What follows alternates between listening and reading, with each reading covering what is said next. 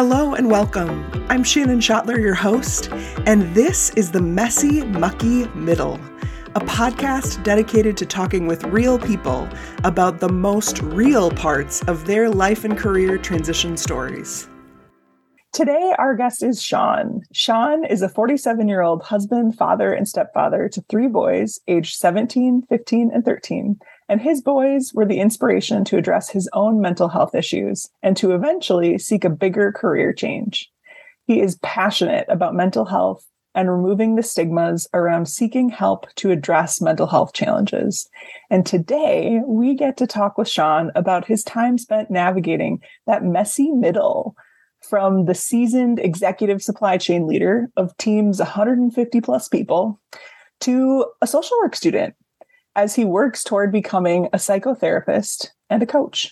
So this is Shawn's messy middle story. Shawn, thank you so much for saying yes to this.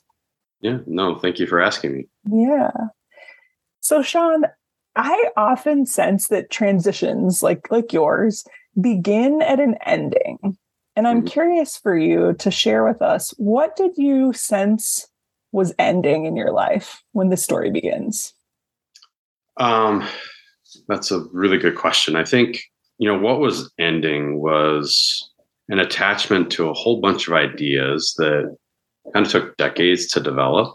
And I think a lot of those ideas were not really my own. They didn't come from me, but more so just kind of what I saw in the world. And, I had this idea that I would work through this career and in supply chain, and that I'd just pursue, greater responsibility, learning new things, making more money. That,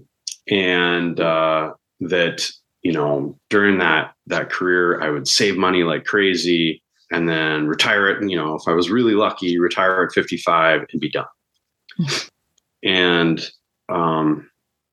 part of that was also, growing up in a family that had our basic needs met, but I also remembered what it was like to not have health insurance and to not have a lot of financial resources. So, going to college and then eventually to business school and pursuing my career was in part a response to those experiences and wanting to not experience them myself ever again. And to also ensure that, my family, my wife, my boys, didn't have, the negative aspects of my experience growing up of not having, things like healthcare. Yeah. Yeah. So letting go, it sounds like, of all of those stories or identities that had been built up within you over the course of really your whole entire life to say, well, this is what it has to look like. This is how I'm supposed to provide. Yeah. Well, and that I think too, my identity was, what I did. And that wasn't true my whole career, but my identity was certainly wrapped up in what my title was, the nature of the work that I did. And certainly ego and the hope that, people would see me as smart or successful, based upon, whatever, where I lived, what kind of car I drove, what title I had at work. Kind of there's some stereotypes around, male archetypes in terms of the primacy of work, and that, kind of when you meet someone and you're like, hey, how are you? Nice to meet you. What's your job? It's yeah, it's the first question. It's the first question. And I don't ask that question anymore because it doesn't really get at the heart of who people are and, can derail connecting with a person and in a sincere way. Yeah. Was there a linchpin moment or a turning point moment for you where you were like, I'm done, I'm out? Well, I think, so my supply chain career ended 3 years ago. And I think my career actually started to end 10 years prior to that.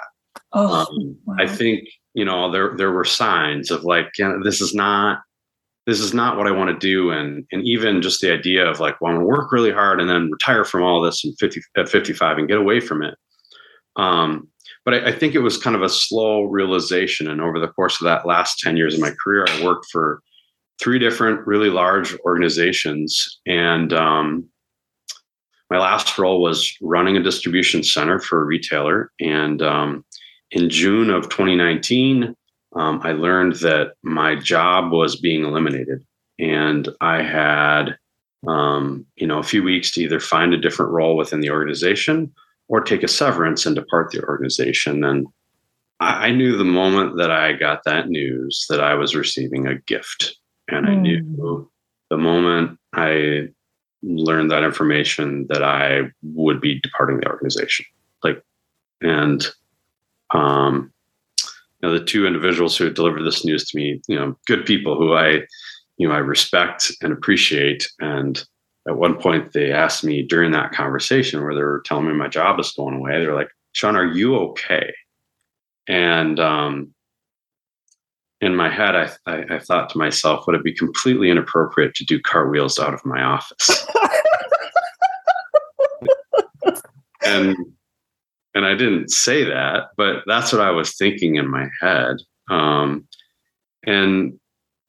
I think, I don't know, the universe, like the world, like supports who we are and the work that we're here to do in ways that are really, I don't know, kind of elusive and difficult to understand. But even the night before I got that news, I was at my really close friend Jamie's house having a beer and just telling him, I'm like, I don't know what's going on at work, but I feel really just like my heart hurts. Like I have this, I don't know, just like tension in my body, and I don't know what's happening, but my body knew what was happening. I mean, certainly even my boss, he knew that my job was going away for much longer than I did. And there was a part of me that sensed that and knew that.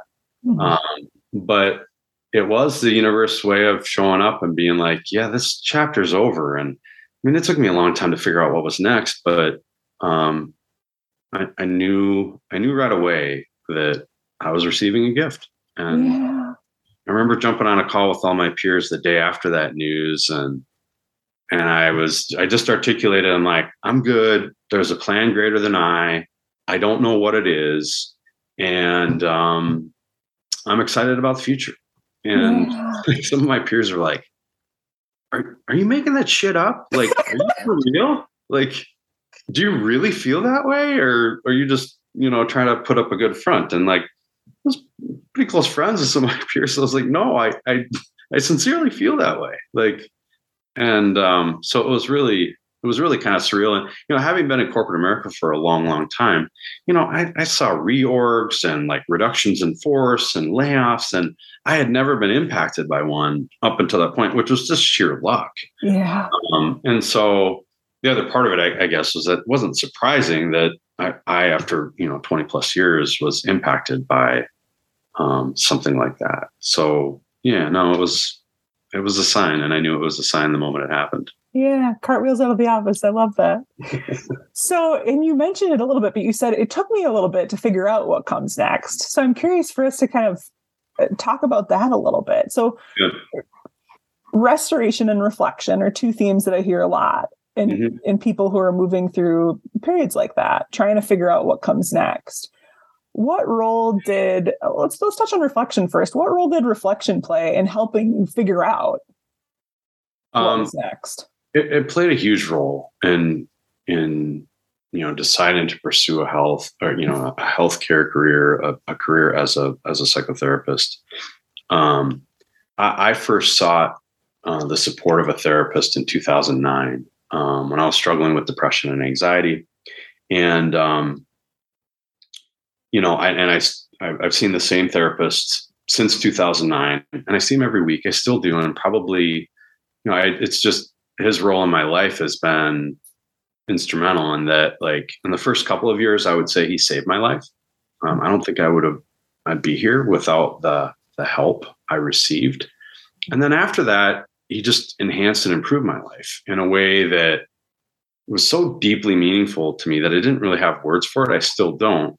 But eventually I concluded, like, I want to help other people the way I've been helped, bearing in mind that everyone's like path to getting help and, our paths are as unique as we are as individuals. But that was certainly a part of it, was reflecting on my own mental health journey. And, I first sought help. I kept the fact that I had a therapist and I was on antidepressants a secret, and I didn't want anyone to know. And, by the time I'd arrived at my last job, I led a team of, 150 warehouse workers, and I would stand up in front of that group and talk about my own personal mental health journey and, kind of normalize, the fact that many people struggle, and it's not just okay to ask for help, but like it's a sign of strength to ask for help. And so all of those things kind of played a role in kind of how I landed on what's next. Yeah. And I'm not sure if this was a part of your journey. I'm curious because we haven't talked about this before, Shawn, but did you need to take any time to like rest or just restore yourself a little bit? Was there any part of you that was feeling a little burnt out? Yeah, no. I would say in a way I rested for 2 years. And it was up until earlier this year that I recognized that, or could even say it out loud. Yeah. Because I was definitely on a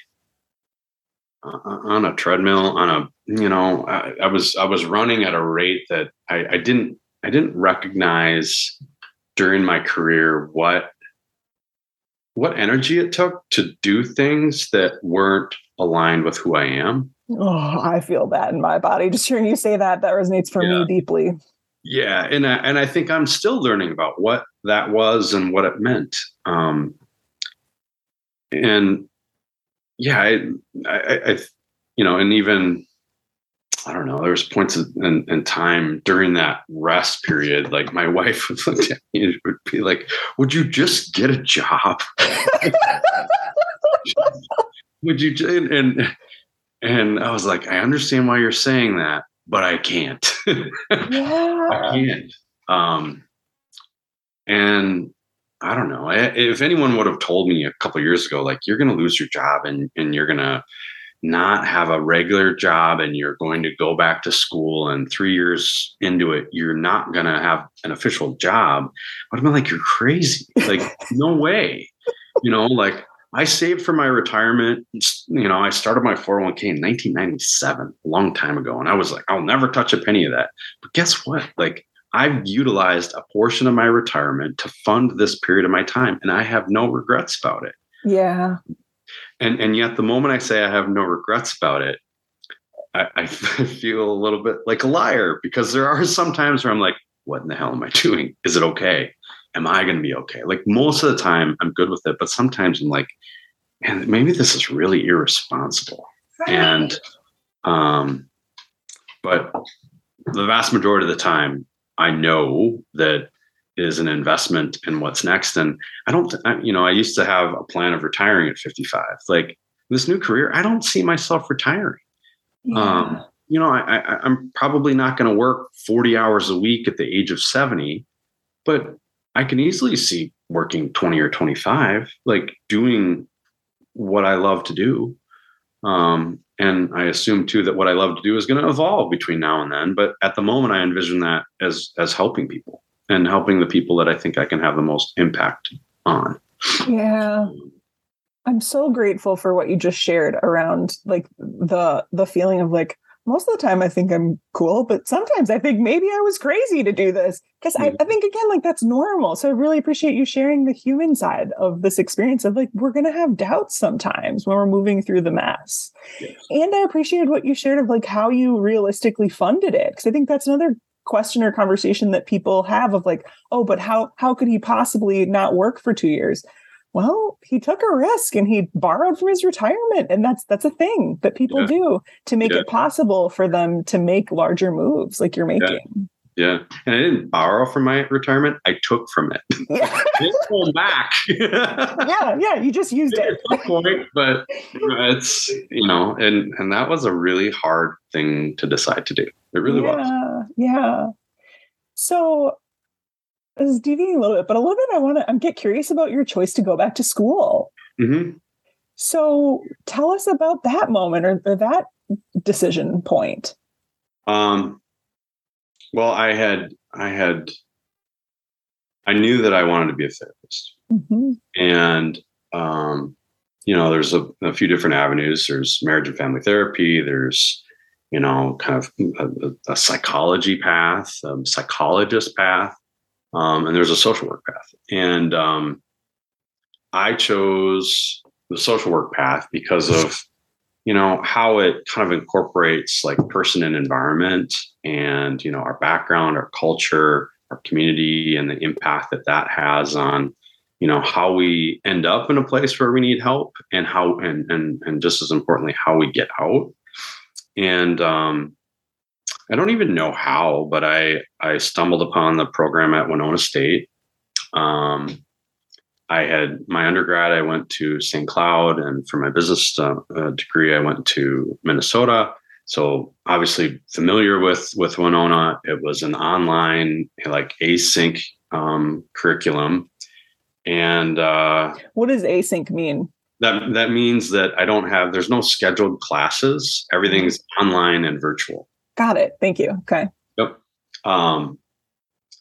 Whereas like some online courses, you have to like attend a Zoom call at 11 o'clock on Thursdays, for example. Sure. And and then I went through the process of applying and got accepted. And then I learned I had to take two courses to like officially start the program, a biology course and an anthropology course, or like a anthropology/diversity course. And one of the courses I had to take because I got a D in anthropology in 1994. Oh my gosh. So it was the director of the program at Winona at the time. His name is Arlen. And, we're having this conversation. I'm like, Arlen, I never dreamed that, this far removed from, being a freshman in college, I'd be talking about a grade I received in 94. And well, I took those two prerequisites in the summer of last year, the summer of 21, and started the master's in social work program at Winona last fall. And how did you feel at that point of the process? I was excited and a little anxious. I didn't know exactly what to expect. Both in terms of going back to school, the material that I would be learning, and then the format of being just online and, not like a traditional environment where, my last experience in school, I was physically traveling to the University of Minnesota to the Carlson School of Management and sitting in a classroom. But I was mostly excited and I had a sense that some of the coursework might be challenging, but I think it will be easy in as much as I'm really interested in the material and how it will inform the work that I want to do. Yeah. So experimentation is in general, like another big theme that I see for people in messy middles. Mm-hmm. Can you think of any ways that you experimented throughout this time that helped you get to the place of clarity? Or maybe ways that you're still experimenting. Like I think about when we met up, you mentioned like, Shawn, I'm an intern at a therapy office right now. That feels like an experiment. Yeah, no, and it was. And I didn't even recognize when I applied for the program that would be a part of it. So, I started an internship at Relate Counseling in Minnetonka. And it was cool. It was strange. It was exciting. And, I remember thinking, I was like, I've hired many, many interns. I've interviewed probably hundreds, but I'd never actually been an intern personally. Yet like that experience from the very beginning, it felt like home. It felt like, I remember one of the leaders at Relate on this orientation day talking about, like, we here at Relate, we're cup fillers. We fill people's cups. And I remember hearing that. It just struck me in such a visceral way. I'm a crier, and I was almost in tears of like, holy shit, I'm in the right place. But in terms of experimenting, like that certainly was. And I thoroughly enjoyed that, and my internship for my first year wrapped up last May, but I really enjoyed it. And but it was odd. I'm like, yeah. 7 years old and starting my first internship, which I think that, honestly, I think there's a point in time that my ego couldn't have tolerated that. Like, like, oh no, like that means, you don't have life figured out, or you're going backwards. That's a fear that I hear people share a lot of, like, it feels like I'm going backwards. Yeah. And I think kind of the break in between, like, helped that, of like, I'm just not, you don't leave a corporate career and pursue being a therapist because you want to make a lot of money. And, and honestly, in a way, I still don't exactly know what I'm going to make and how I'm going to make it. There's just like, I have just a trusting of like, things are going to come together. They're going to work out. And they keep working out. And the signs are obvious. I don't have to search for them, because they show up in some of my interactions with my classmates at Winona. They show up as I built relationships at my internship, and I'm starting a new internship this fall. Like, there are many, many signs that, I'm on the right path. And, and sometimes if I'm not paying attention, they'd be easy to miss. Yeah. The other experiment that comes to mind is, I know you're passionate about psychedelics. Yeah, no, I am passionate about psychedelics. And that actually was part of what helped me conclude I needed and wanted to be a therapist. In March of 2020, right before the pandemic was hitting, I went on a retreat to Montego Bay, Jamaica, to do psychedelic mushrooms, psilocybin mushrooms, with a group of 10 other people, guided by 4 US-based therapists. And I'd heard some about how psychedelics were being used to help people who are struggling with everything from PTSD and addiction to anxiety and depression. And, I'd used mushrooms recreationally in college, and it actually had some really terrible experiences on them. But it was just something I think plant medicine, and you're kind of called to do it. And it just shows up, and the way it does, it just comes together. And I had a really intense and insightful experience after eating a very large dose of mushrooms in that environment with, 4 really skilled clinicians who had guided other people hundreds of times. And a really important part of those experiences is having good support going into them and good support coming out. Coming out is what's referred to as integration. So what happened in that experience and how do you integrate it into your life? And on this retreat, we had our mushroom ceremony on a Friday, and then all day Saturday was integration work. And I did integration work with 2 of the other people that were there. My friend Debbie, who was from Arkansas, and my friend Mark, who's from Northern California. And as they were working with me and I was working with them, I just realized, I'm like, I really enjoy this process. And we did some journaling exercises, and then like kind of recounting what we wrote while doing some tapping work. And, tapping is where, like I was sitting across from Debbie, and as she's talking about what she's doing, I'm slowly tapping her on each of her knees. And I don't even know how this works, but it's a psychosomatic kind of experience that helps it just helps you connect with what you're expressing, what you're feeling, what you're hoping for. And as that retreat wrapped up, two of the therapists were like, "You're really good at this. I think you'd make a good therapist." And I remember like hearing it, but also having a kind of a difficult time taking that in, but also kind of knowing, like, I'd been thinking about it, like, but I'd always thought like 2 years of school followed by 2 years of supervised practice, it's impossible. I can't do it. But I think, March 2020, right as the pandemic was hitting, was when I knew that this was probably the path I will choose. Yeah. Let's talk about that knowing a little bit, because that's another thing that people will ask, like, but how did you know that was the right next step for you throughout this journey? So the right next step to become a therapist, the right next step to go to school, the right next step to try this journey. To me, knowing is really hard to access without quiet, without solitude. Probably a dozen or so years ago is when I first started to develop a meditation practice. And for the first, years, I struggled with it because of kind of perfectionism. Like, I'd be in the middle of meditation, like, oh, my mind watered. I'm not focused on my breath anymore. I screwed this up. I failed.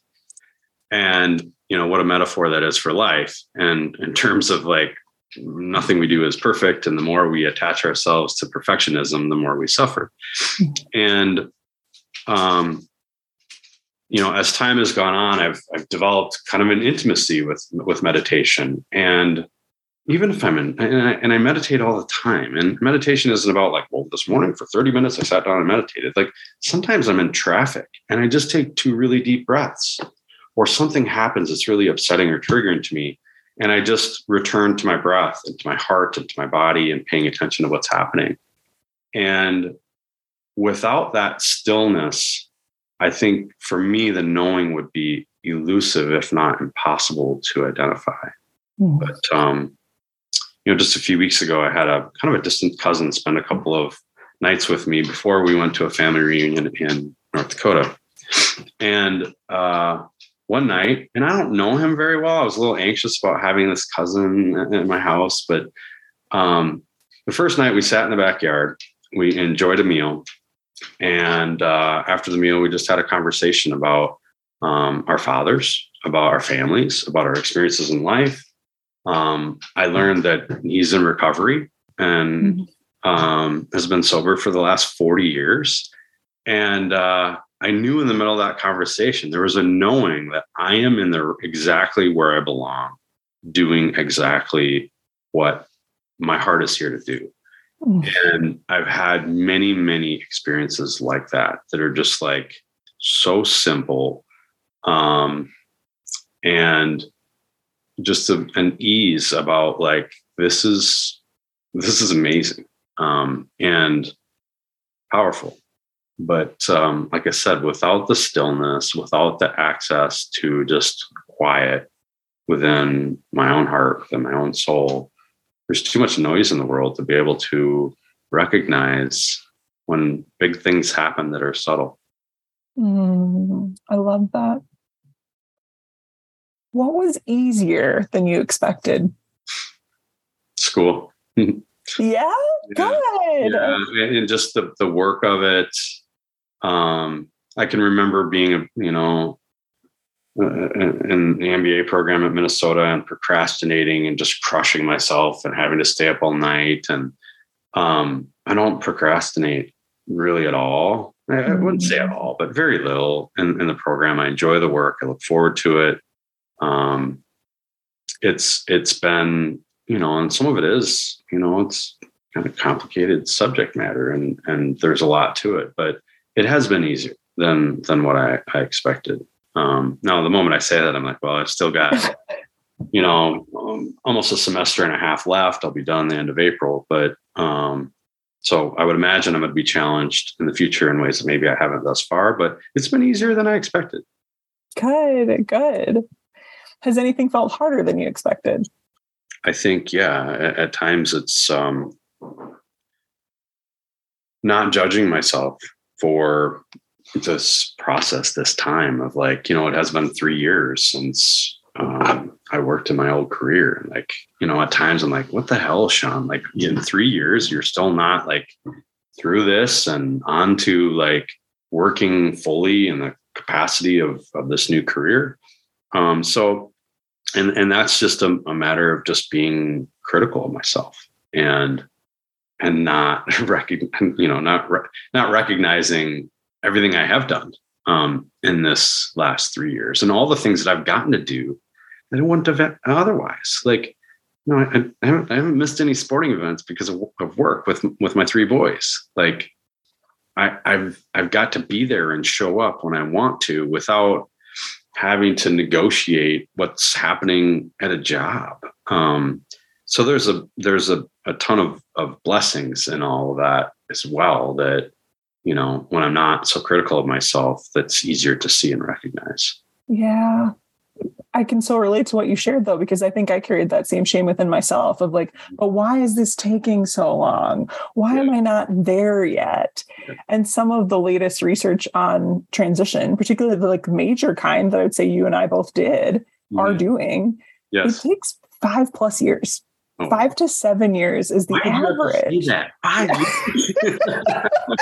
I say that more to like help us all release the shame or the sensation of the self-judgment of like, I'm supposed to get here faster. And it's a big part of my passion behind doing these interviews in the first place is to help normalize for other people. Like, man, this stuff is hard and it takes time. And also the common theme that I hear in so many of these episodes is that feeling of like, but it's so good at the same time. It's so, when you were describing that experience with your cousin in the backyard, it was just like, I could feel the ease in that. It's just like this felt ease of getting to be who you truly are and use the gifts that you truly have. It's beautiful. Let's talk about the human side a little bit. I mean, I think we've talked about a lot of human things already. Sure, yeah. But sometimes I hear people say like, oh, I'm really frustrated to stay in the messy middle of it because I feel like I can't learn. I feel like I'm not like on my future path and I'm not yet doing the thing I want to do. I'm not yet the therapist, but I'm also not who I used to be.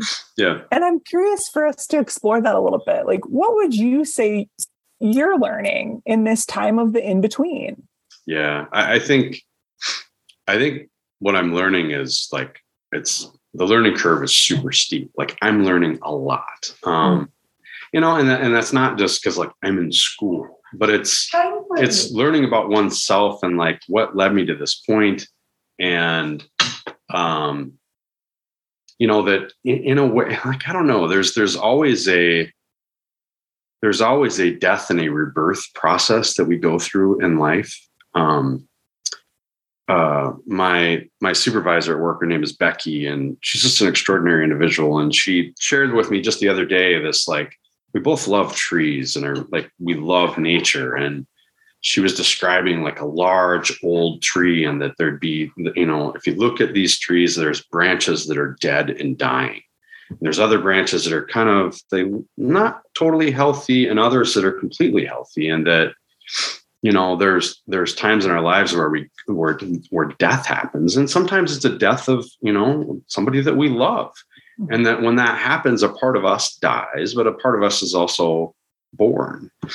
And, so the duality of life even, and that exists, like even, my mom's health is changing and it's been really challenging and difficult. Mm-hmm. And yet, like, I have a better relationship with my mom today than I've ever had. And so there's this duality to things. And, the notion that, we are evolving and that process doesn't end. And even my mom, she's 80 and she can articulate how she's different than when she was 70 and how, like, I don't know, some people are like, well, older people are stuck in their ways and they don't grow. Well, that's bullshit. That's like an excuse that we use or repeat to excuse our own or others, lack of desire to grow and evolve. And whether it's my old career or my new career, like the common thread is growing as a person and, how that makes life better and certainly more interesting. Yeah. How did your community or support system change throughout this time? Well, the first person that comes to mind, as you might imagine, is my wife, Camara. She has been incredibly supportive of me, and there's no way that I could do this without her. And, our relationship has grown and evolved through this process, as well as we've just, I don't know, it's weird how you're like married to someone and yet I continue to get to know her better and she gets to know me better. And part of that is we're both growing and changing. And part of that is just the process of relationship. But there's also like part of it. She's like, I feel like there's a bit of a bait and switch of like, I married this man who was like, at his MBA and he was like, on this corporate track and very driven and now you're not working. Yeah. And it's fair and it's reasonable. And what she describes is how I've changed and how I've decided to pursue things that are more aligned with who I am, like my authentic self. So my wife, certainly, my friends, my family, and even imagine your colleagues too. Like your colleagues are now therapists. Yes. Yeah. They were not before. That's a change. Yeah. Well, and even just being very welcomed by, experienced therapists of like, oh, this is so cool. Like that you're doing this. And Shawn, you've been married and divorced and remarried and you have a blended family and you had an old career and, you lost a parent. Like all of these things will help you be a better therapist. Yeah. And I hadn't even thought about that, Shannon, of just like being welcomed into a community of therapists, of people that they're just extraordinary people who I feel honored that I get to spend time with. But yeah, no, I think up until recently, I didn't fully understand what community meant. And even our neighborhood in Rochester, where I spend half of my time, like we know everyone. It's this amazing community. And that if somebody needs help, like it's a single message to a group and I need somebody to take out. I'm going to be away from the house. I need somebody to let my dog out. And like almost always within 10 minutes, somebody will show up at my house and punch in the code in the garage, and go in and let my dog out. And it's so easy to underestimate how powerfully important that is for everybody to have people to lean on, both with like the hard stuff in life, as well as the tactical things of life. Like I need somebody to let my dog out. Like it's a sense of connectedness in a neighborhood I haven't had before. And, and part of the curriculum in social work is certainly understanding how one's community either enables or prevents someone from flourishing holistically, from a health perspective, both physical, mental, emotional, all of those things. So yeah, without, I guess I've always thought that I've never done anything by myself.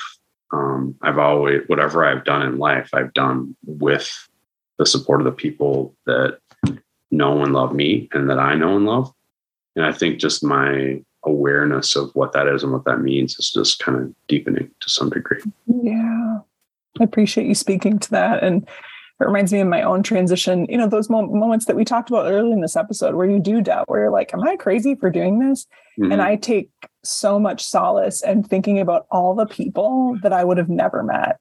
Yeah. Had I never made this change, or the people that I knew in past lives, like yourself, that I would not get to know in this way, in this new relationship, had I and you never had the courage to make transitions and to make change. Yeah. Just like, gosh, the relationships that we would miss out on. Yeah.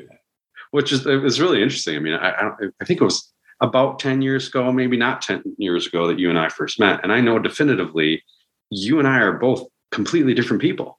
1000%. We our lives have changed dramatically, and that I don't know. I think it's really important to just recognize that, because it's so easy to not know it, because the change doesn't happen overnight. But if you look back to what happened who you were 5 years ago or 10 years ago. Like, it's kind of extraordinary to think about. Yeah. Yeah. Would you say that you're still in a messy middle of sorts? Yeah. Yes. And yet, the middle, like there's more normalcy to it now. And yet, when I think about just messy middle and messy in and of itself, of like, it makes me think about relationships, and relationships are messy, period. And, they're difficult to navigate. And that's a big part of what, I've needed help with personally. And I'm hopeful that I can provide others help with. And that, I came from a household where, conflict wasn't allowed and negative emotions were kind of suppressed. And in that environment, it's really difficult to connect deeply with other people and to allow ourselves to be human and those in our lives to be human as well. So, I think, the messy middle might conclude, but the messiness is an innate part of life and an aspect of life that I've had to really learn and understand in order to accept and love myself. And that is necessary in order to fully accept and love other people. Yeah. Well said. Well said. I have the same sense of like, I feel like when I moved through my transition, it was the first time that I moved through mess more consciously. Mm-hmm. And now it's like almost laughable because every day can be a mess, but it's how I receive it and how I meet it that's different than it's ever been before. Mm-hmm. What do you want others to know who may be going through transition or desiring a similar change to what you made? I want others to know that there's way more possibilities and potential than they might think is possible. And that, certainly all of us build ideas and constructs over the course of years or decades, and we can't disassemble them overnight. It's a process. But there's other paths, and the paths don't have to include scarcity and fear and loss, and instead can include abundance and possibility and joy.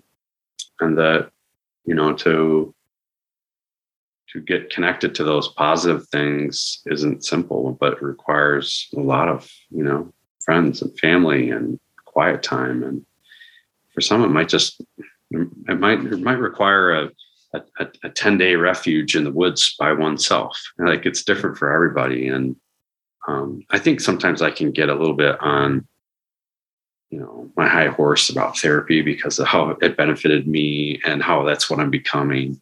And, I've joked before, like, everybody in our family has a therapist. Like, my wife and I have a marriage therapist, and I have my own, and our kids have had theirs intermittently. And yet, like, therapy doesn't work for all people, and everyone's path is as unique as they are. And I probably need to say that out loud more frequently because, it's easy to think one's, like, my experience will work, my path will work for someone else. And that's not true. Like, everyone's journey is unique to them. So yeah, I guess it's just, there is a path, there is a possibility. Yeah. And that's a great segue into the question I always love to end on, because everybody's path is different. And I'm so curious about what's next in your path. What do you sense is most important to you now at this new stage in your life? The present moment is the first thing that comes to mind, is the here and now. And what's most important to me is the moment I'm living in. And by saying that too, it's an acknowledgement of how much of my life has been spent like worried or regretful or sad about the past, or, fearful about the future, particularly as it relates to, like, well, how am I going to care for myself and my family in the future? So what's most important to me is the present moment, and recognizing that's all we have. Like, in some ways, the past and the future, they're almost a myth of sorts. The more we're all in the present moment, I think the more we get out of even interactions like our conversation right here, right now. Yeah. Interactions with our kids or our parents or significant others or siblings, friends. Love that. Shawn, thank you so much for imparting your wisdom and sharing your energy with all of us today. Yeah, no, thank you for the invitation. I really enjoyed the conversation. Well, there you have it, folks. Now for the 3 things I'm personally taking away from this episode.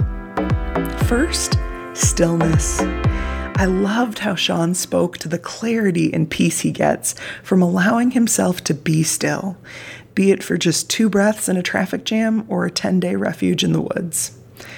I don't know about you, but I want more stillness in my life after hearing that. Second, a deeper appreciation for community. Shawn spoke so kindly about the people that fueled him through his own messy middle. His wife, sons, friends, family, and even his new colleagues. Third, courage. I'm just in awe of Shawn's courage to make a move this big. But you know what I think enabled his courage? The capacity he's built to be compassionate with himself. Now for a sneak peek. In our next interview, I'm sitting down with Eden. Eden's transition is more about a way of being and living shift than a career shift per se. She went from being in a place of hypervigilance and constriction, for very good reasons, I might add, to a more soft openness that's ready for connection. I can't wait to share more about her messy middle story with you. Last but not least, if you think this episode might resonate with a friend, please do share it with them. And if you like my vibe, I'd love for you to subscribe to the podcast, connect with me on Instagram, or learn more about my work at shannonschottler.com. Until next time, go forth into your very own messy middle with courage and compassion.